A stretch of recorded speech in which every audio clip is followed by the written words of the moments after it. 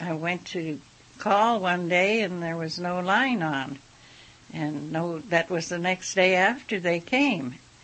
And I couldn't figure out how to plug in anything being blind. So I got desperate with them on the telephone, and they said, well, it was an inside job, that it was inside the wiring, had nothing to do with the plugs at all. And they said I had to pay $125 to have it rewired. It was my problem. And I said, no, this has just been installed. The thing was working yesterday, and why couldn't they come and just see what they didn't do right to hook it up again? Well, they refused, and then one of the persons on the telephone company said to dial 211.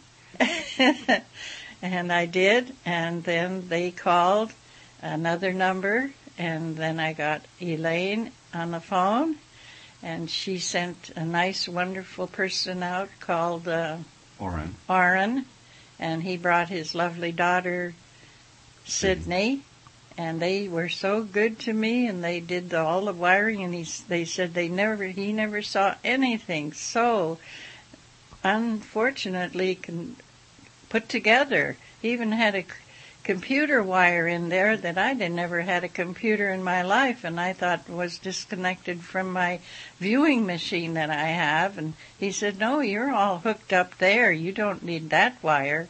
They had that in there. I couldn't understand anyway because I couldn't see. And Orrin came, and he really did a marvelous job and did all the rewiring back there where they had them laying around, tied them up nice and tidy, and I was so happy, and I'm so glad these people came to my rescue from the volunteer system. And God bless them.